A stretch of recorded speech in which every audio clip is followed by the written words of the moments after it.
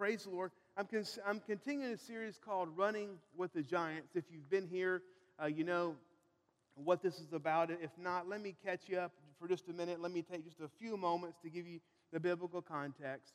The Apostle Paul, who is one of just the pivotal figures in the New Testament. I mean, he started the majority of churches around the Mediterranean world on his missionary journeys.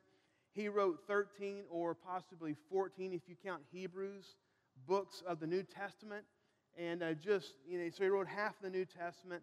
And he always used an analogy. 4 or 5 times he used an analogy when he was encouraging the early Christians. Remember, these early churches, they were first generation Christian. It was new for them. And Paul would always tell them, he would use the analogy of running a race to compare to them running their spiritual race or running the race of life. And so that's how we got this. Kind of like you need discipline, endurance, perseverance, consistency to train and run and to finish a race. And the same thing, we need these same ingredients in our Christian lives if we're really going to run the race and do the things that God has asked us to, if we're really going to reach our potential. So that's kind of where the thought comes from. And then Hebrews chapter 12 and verse 1, our text of this series, it says this: "Therefore, since we are surrounded by such a great cloud of witnesses, let us throw off everything that hinders and the sin that so easily entangles, and let us run with perseverance the race marked out for us." And this verse gives us 3 insights. First of all, it says that we're surrounded by a cloud of witnesses, that the spiritual giants before us, they left their fingerprint on the Christian faith through the Bible and literature and narratives that we hear. They left their imprint, and that their whole job was to encourage future generations. And so we're surrounded by a cloud of witnesses, the spiritual giants, and it says, let us throw off the things that hinder us. So we learn that and the sin that so easily entangles. So we know that there are things that hinder us in our life. There's just things that just get in the way. Every week as you're going through life, something pops up that you didn't expect. Can I get an amen? Something pops up you didn't expect, and it can hinder your focus on what's really important. Have you ever got through a week and you're like, man, I did a lot of stuff, but I don't know if I did anything important. I don't know if I did the most important thing. So there's things that hinder us. We have to throw those off, and then we have to also get rid of the sin that so easily entangles us. And so we put those 2 thoughts together. When I was thinking about that this week, if we're running the race of life and we have a cloud of witnesses, these spiritual giants, what would happen if these spiritual giants, some of the men and the women, the matriarchs and patriarchs of our faith, what if they could come down and join us for a little bit as we ran our race? I wonder what they would say. What would they say to encourage us, to inspire us, to follow the Lord? And so we've done 3 so far. First of all, Noah came and ran with us for a little bit, and I know you have to use your imagination a little bit, but if Noah came and ran with us, and I believe he would say something very simple. I believe he would tell all of us that one person can make a difference. One person can make a difference. Can you say that with me? Say, I can make a difference. And we can make a difference. We impact people. We rub shoulders with people every day at work, in our families, in our neighborhoods, and one person can make a difference. And then we talked about the life of Esther, and I believe Esther would tell us that we were born for such a time as this. God put us right here in this time frame, in this period, to build the kingdom, to push the Christian faith forward. And so all of us were born for such a time as this, and now's not the time to shrink back. Now is not the time to go into a bunker mentality. Now is the time to spread the love of Jesus in the culture that we live in. And then last week, we looked at Moses, and Moses told us this, that we need to live in the faith zone and not the safe zone. Now, last week, I think that message really touched some people because the altar up here, it was full of people who said, I need to get out of the safe zone, and I need to get into the faith zone. So now I want you to get up and come up if you actually did it this week. I'm kidding. Wow, that message had a staggering result, right? But hopefully that penetrated your heart and your spirit, and it wasn't just a confession you made here. hopefully as you went through the week, you really began to press in. You really began to believe God for the supernatural in your life. And here's the thing. The greatest spiritual results we can have in our life is when we get out of the safe zone and into the faith zone. And so as we're reflecting on the words of Noah and Esther and Moses, we realize that another spiritual giant, another one of the cloud of witnesses, a woman has emerged, and she's beginning to run alongside us. And before we can speculate on who she is, she begins to tell us a story. And the story kind of catches us off guard a little bit. She said, nothing seemed that unusual to me that evening. I had just finished my job as a shepherd, and I brought my flock to the town spring, and I was just waiting my turn to water my flock. And I was talking with all my friends and all the other men and women that were there about the day's events. And my time came, so I watered my flock, and now I was looking forward to going home. I was looking forward to enjoying the evening with my family. So I had my big jar on my shoulder, and I began to take my flock toward their nightly resting place and make my way home. And all of a sudden, this older gentleman, a kindly gentleman, asked me if I would give him a drink. And he looked lost. He looked like a stranger. He was getting up in years, and I could tell that he was a servant because of the clothes he wore. But I could tell also he was the servant of some type of a very good family, a wealthy family.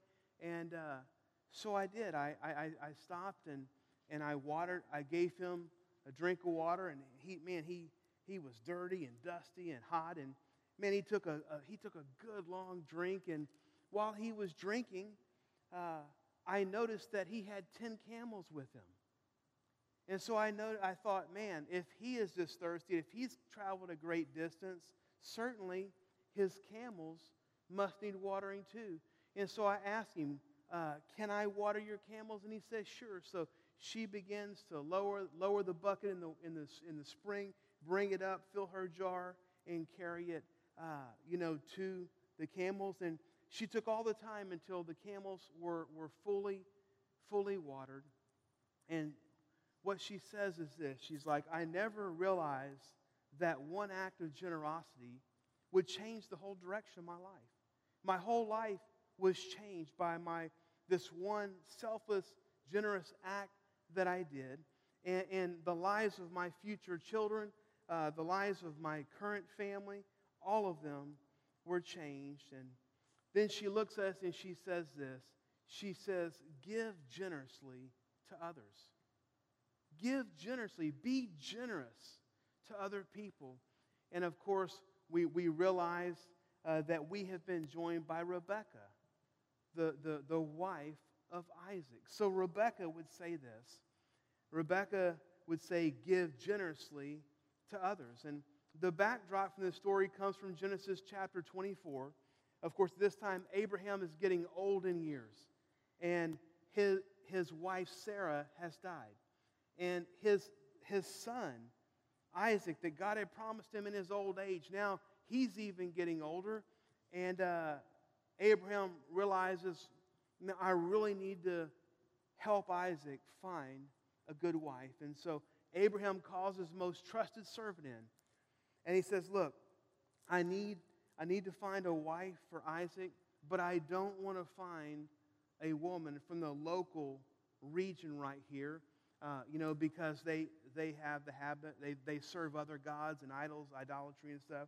He tells the servant, I want you to swear to me that you'll go back to my homeland, to my family and where I grew up, and I want you to promise me that you will find a wife for my son Isaac. And there was a dialogue there, and so in Genesis 24, verse 10 through 14, it tells a little bit about this story.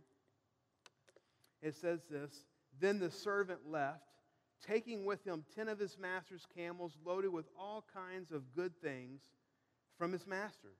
And he set out from Aram Naharaim and made his way to the town of Nahor. He had the camels kneel down near the well outside the town. It was toward evening, the time the women go out to draw water.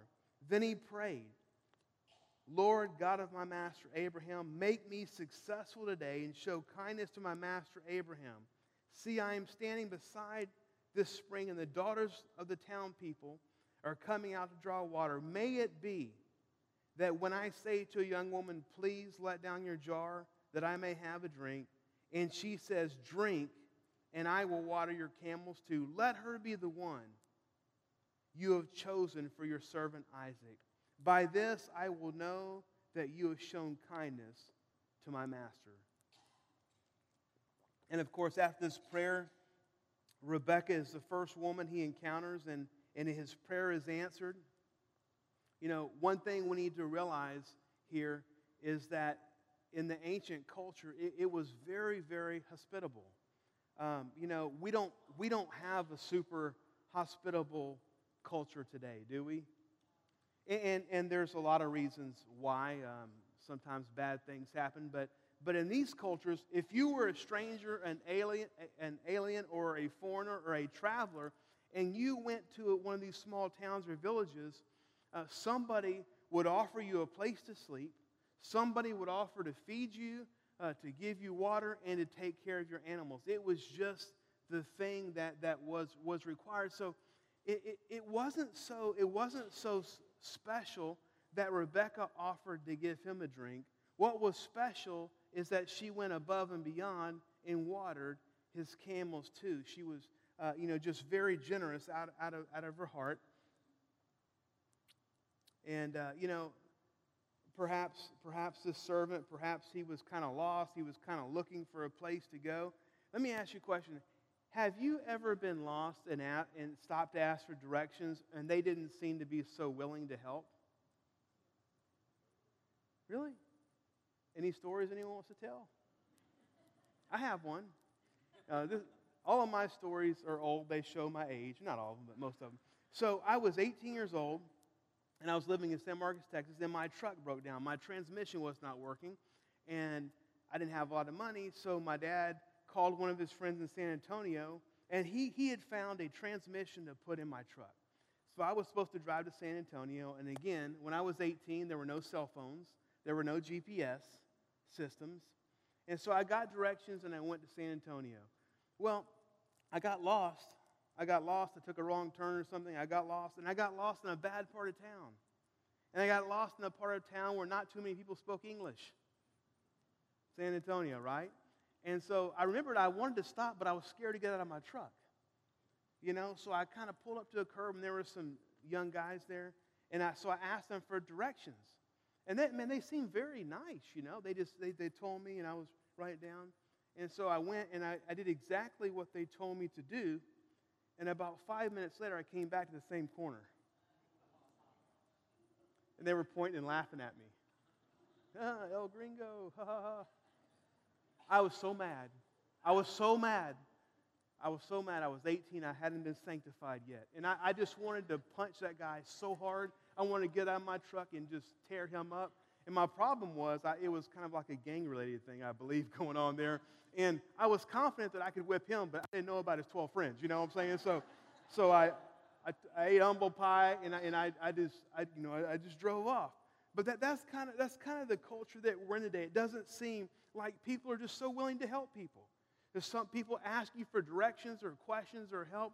We're not so generous in our ability and our willingness. We're not as hospitable as they used to be. And yet, Rebekah's gift to the servant went above and beyond what hospitality would have been required. So the first thing that we learn from Rebekah's life is this: Rebekah went the extra mile without being asked.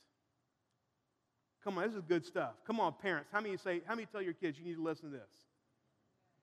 How many kids tell your parents, you need to listen to this, okay?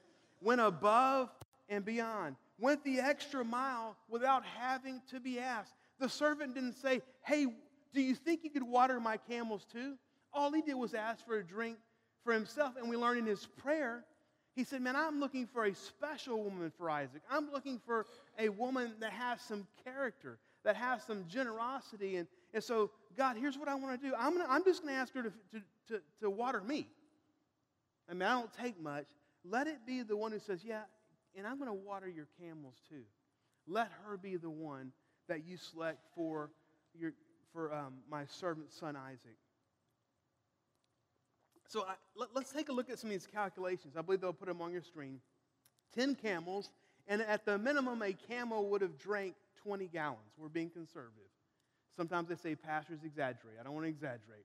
A camel could easily drink 20 gallons of water. So that equals 200 gallons of water. 200 gallons of water drawn with a 5-gallon jar is 40 trips. If she does one trip at a conservative 3 minutes per trip, she just offered herself for 2 more hours of work in the evening when she's tired. And it's quite possible that this took her between 2.5 and 3 hours, depending on if the camels drank the lower end of the range, 20 gallons, or if they drank more towards 30 gallons. So an extra 2 hours, conservatively, of work when she's already tired. She's already done her day's work. She just wants to go home and rest and relax with her family. And instead, she gave herself another 2 hours of work at her own request, at her own thought, not being asked by someone else to do it. Now, so let me give you a comparison. Sometimes people say, well, I can't really understand the story about the camels. Well, let me just bring it to you, okay, in today's world. That would be like if your neighbor comes over and says, hey, my mower's out of gas. I don't feel like driving to the store. Do you have some gas that I could put in my mower? And you say, yeah, and you carry the thing over there, and you fill their mower up with gas, and you just kind of brush them off. You crank the mower. You mow their yard. Then you find the weed eater. You edge their yard. Then you blow it off. Then you say, hey, do you have a couple of cars? Could you pull your cars out so I could wash and wax them? That's about what happened here, because you can do that in several hours. And so it wasn't asked of her, but she knew it was needed. And so she went above. She went the extra mile without being asked. And it seems Rebecca watering the camels without being asked, Rebecca seemed to be saying this: I'll do what you asked me to do, and then I'm going to do something more. See, that is not done too much in our society today. I'm going to do what you asked me to do, then with a good attitude and a smile on my face. I'm going to go above and beyond because I just want to bless you. In contrast, many people today seem to be thinking, I'm going to do the least that is expected of me, and then I'm going to try to get the most out of it. Come on, we have any bosses here today? Anyone try to hire somebody today? I'm going to do the least amount of work possible, but I want to get the most out of it. I'm going to do the bare minimum, but I'm going to expect maximum results. Do you see a problem with that? And so sometimes we're giving minimum effort, and we're wondering why we're not experiencing fruitful results. See, whatever you sow, that's what you reap. Whatever you sow, that's what grows. And when you sow minimum effort, when you sow doing the very least, you get the most sparse crop ever. When you begin to sow going above and going the extra mile without being asked, we start planting seeds of generosity. That's the crop that comes up. And, sadly, this underlying spirit, I believe, it's crept into the church. And, few Christians desire to do more than they must. Everywhere you look, you see the attitude of minimum effort for maximum payment or maximum results. So let me give you just some scenarios.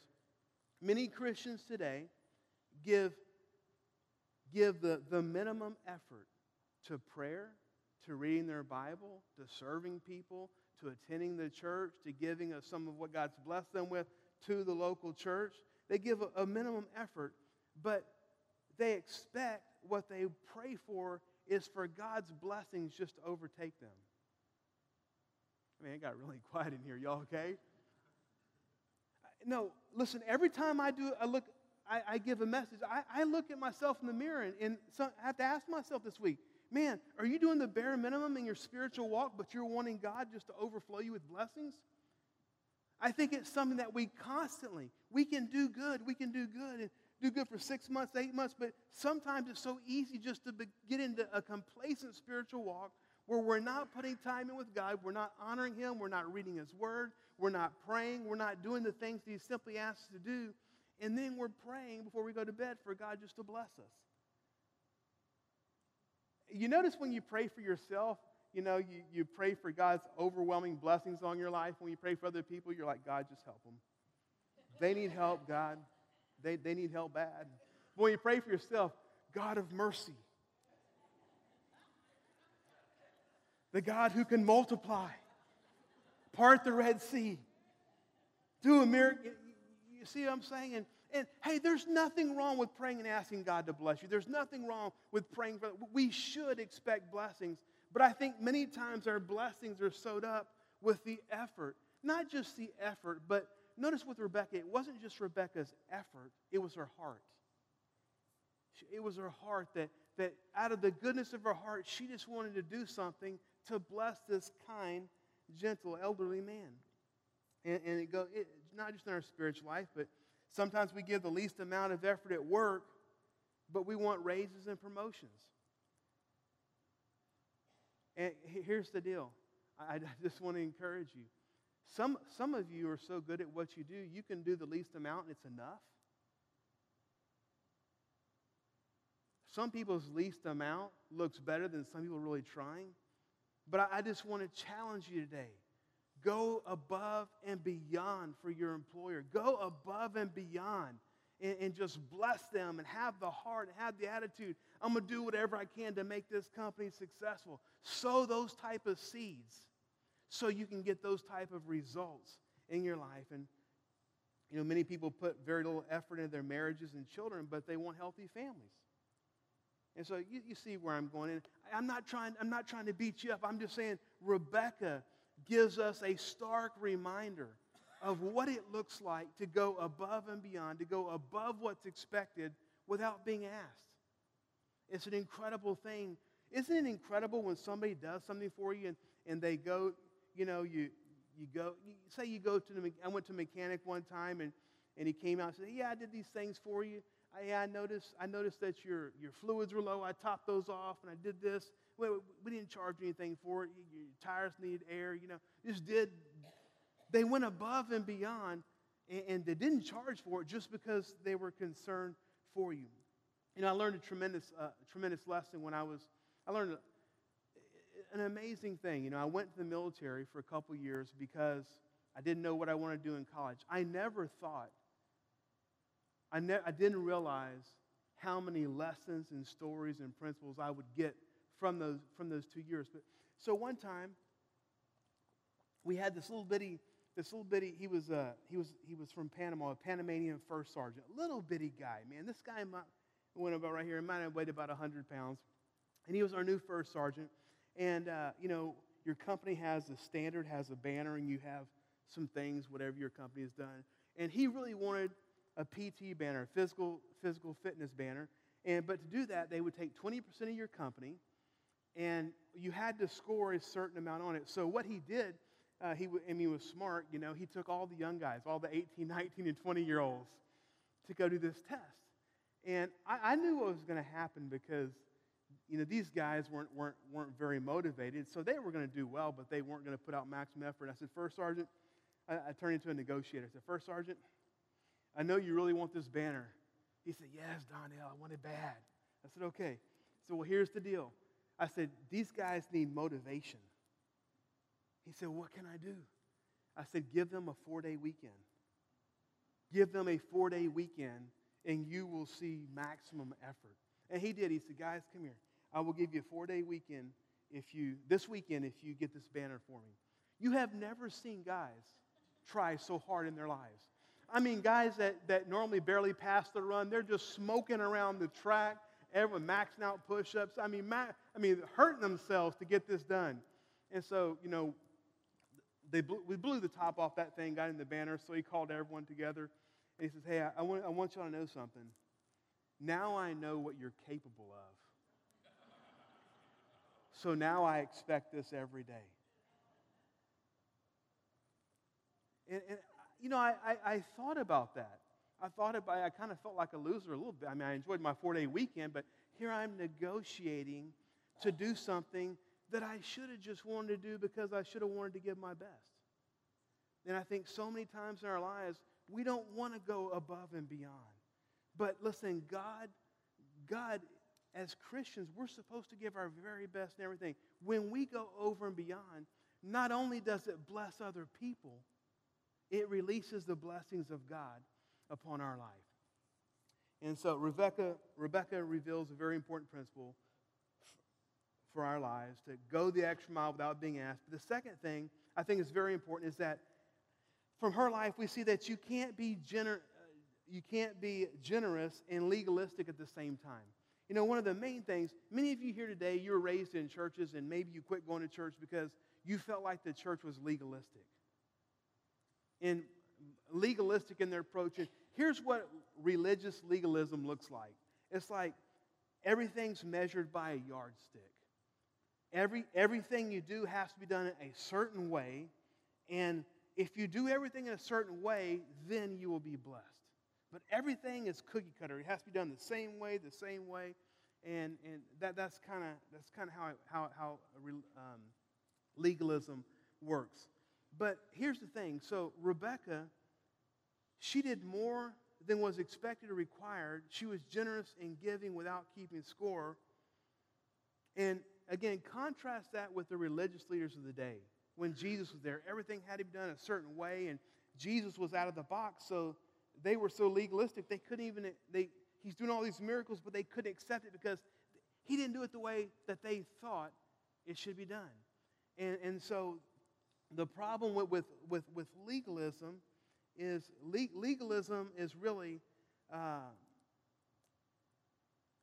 it's doing something in a certain way because if you do it that way, there's a calculated return. That's kind of what legalism is. And so let me try to express this better. So Rebecca, when she's there, you notice that she wasn't worried about anyone else. Well, why am I watering these camels and all these other girls are sitting around talking? Well, because you volunteered to do it, one thing. But see, legalism is, it's the best way to describe it. Legalism is always worried about other people. Well, they're not doing it right. Well, they're not doing right. Well, and really generosity is just, I'm just worried about what I'm doing.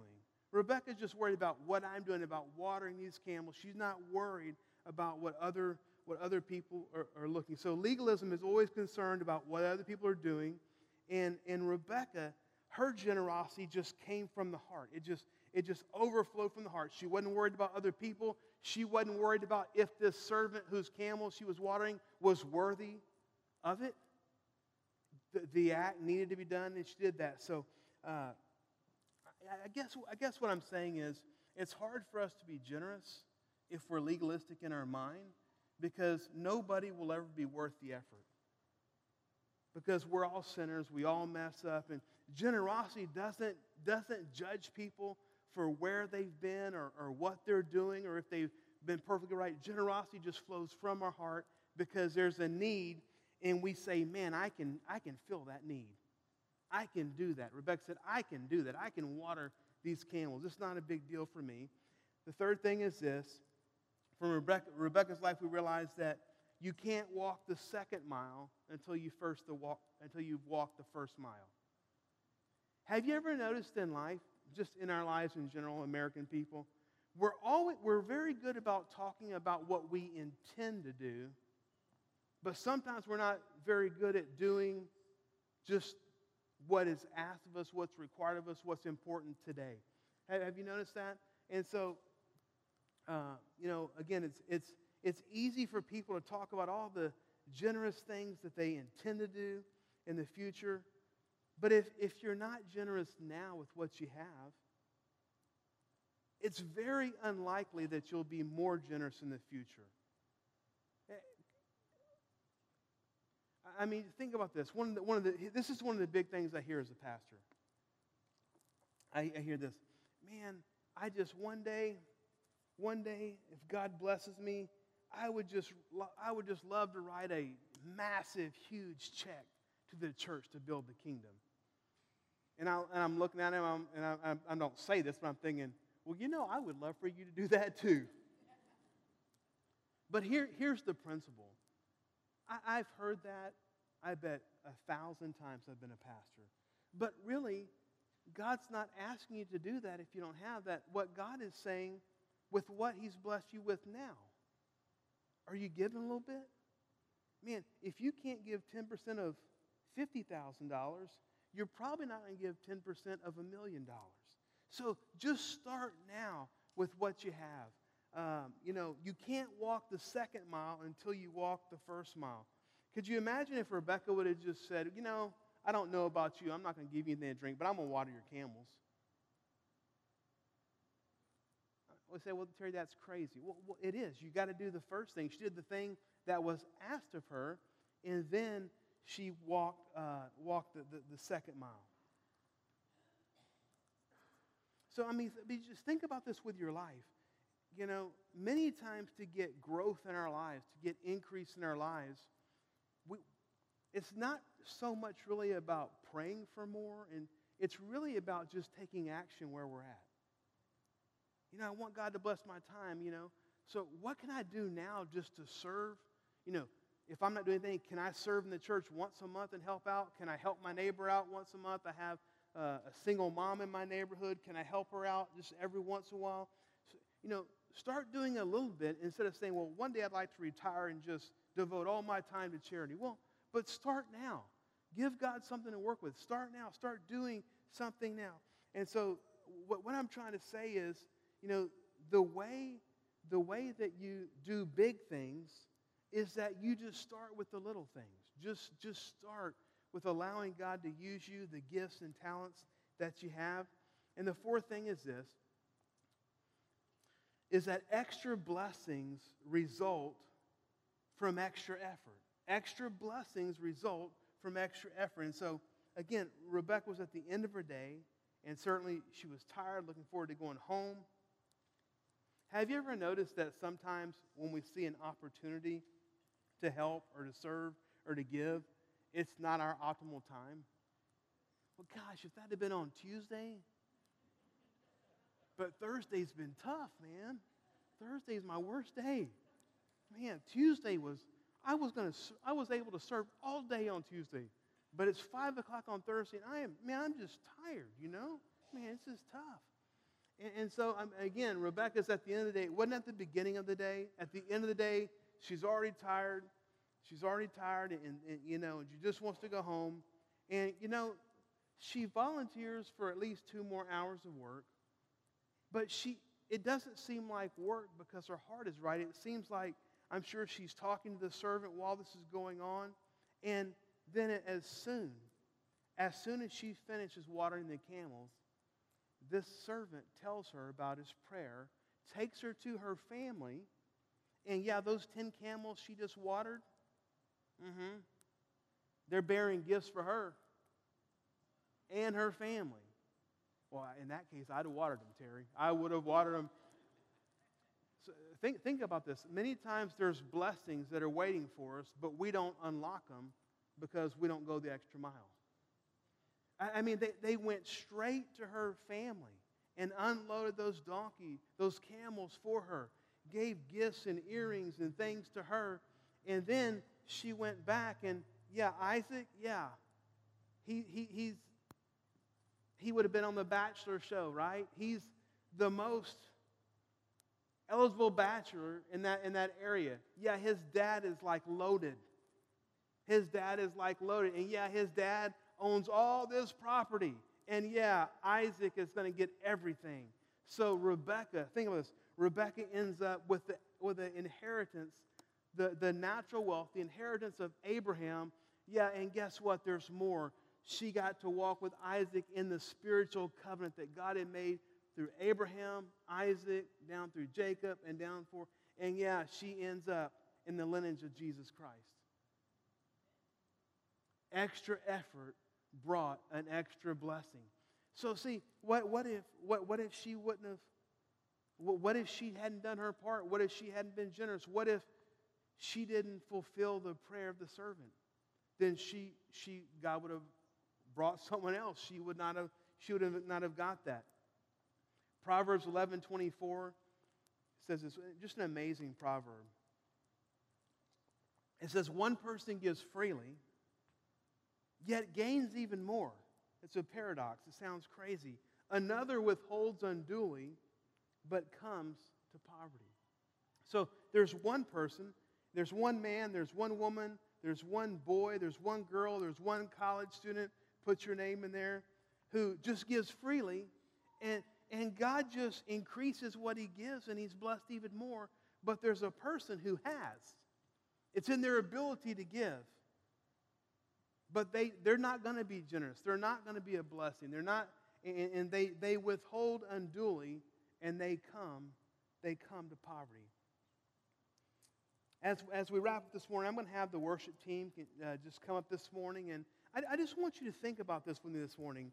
You know, again, Rebecca has been running with us, and she's really given us some nuggets of wisdom, some really incredible insight, and she gave it from something that she experienced in her life.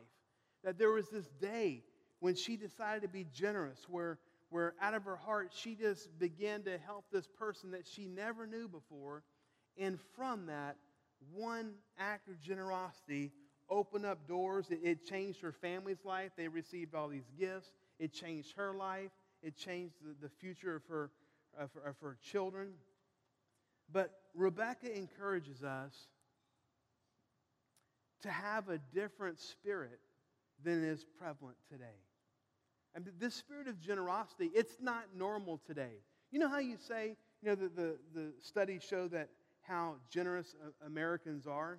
And what I've learned, you know, research can point either way, but we have an attitude of generosity, but many times we don't have the actions to follow it up.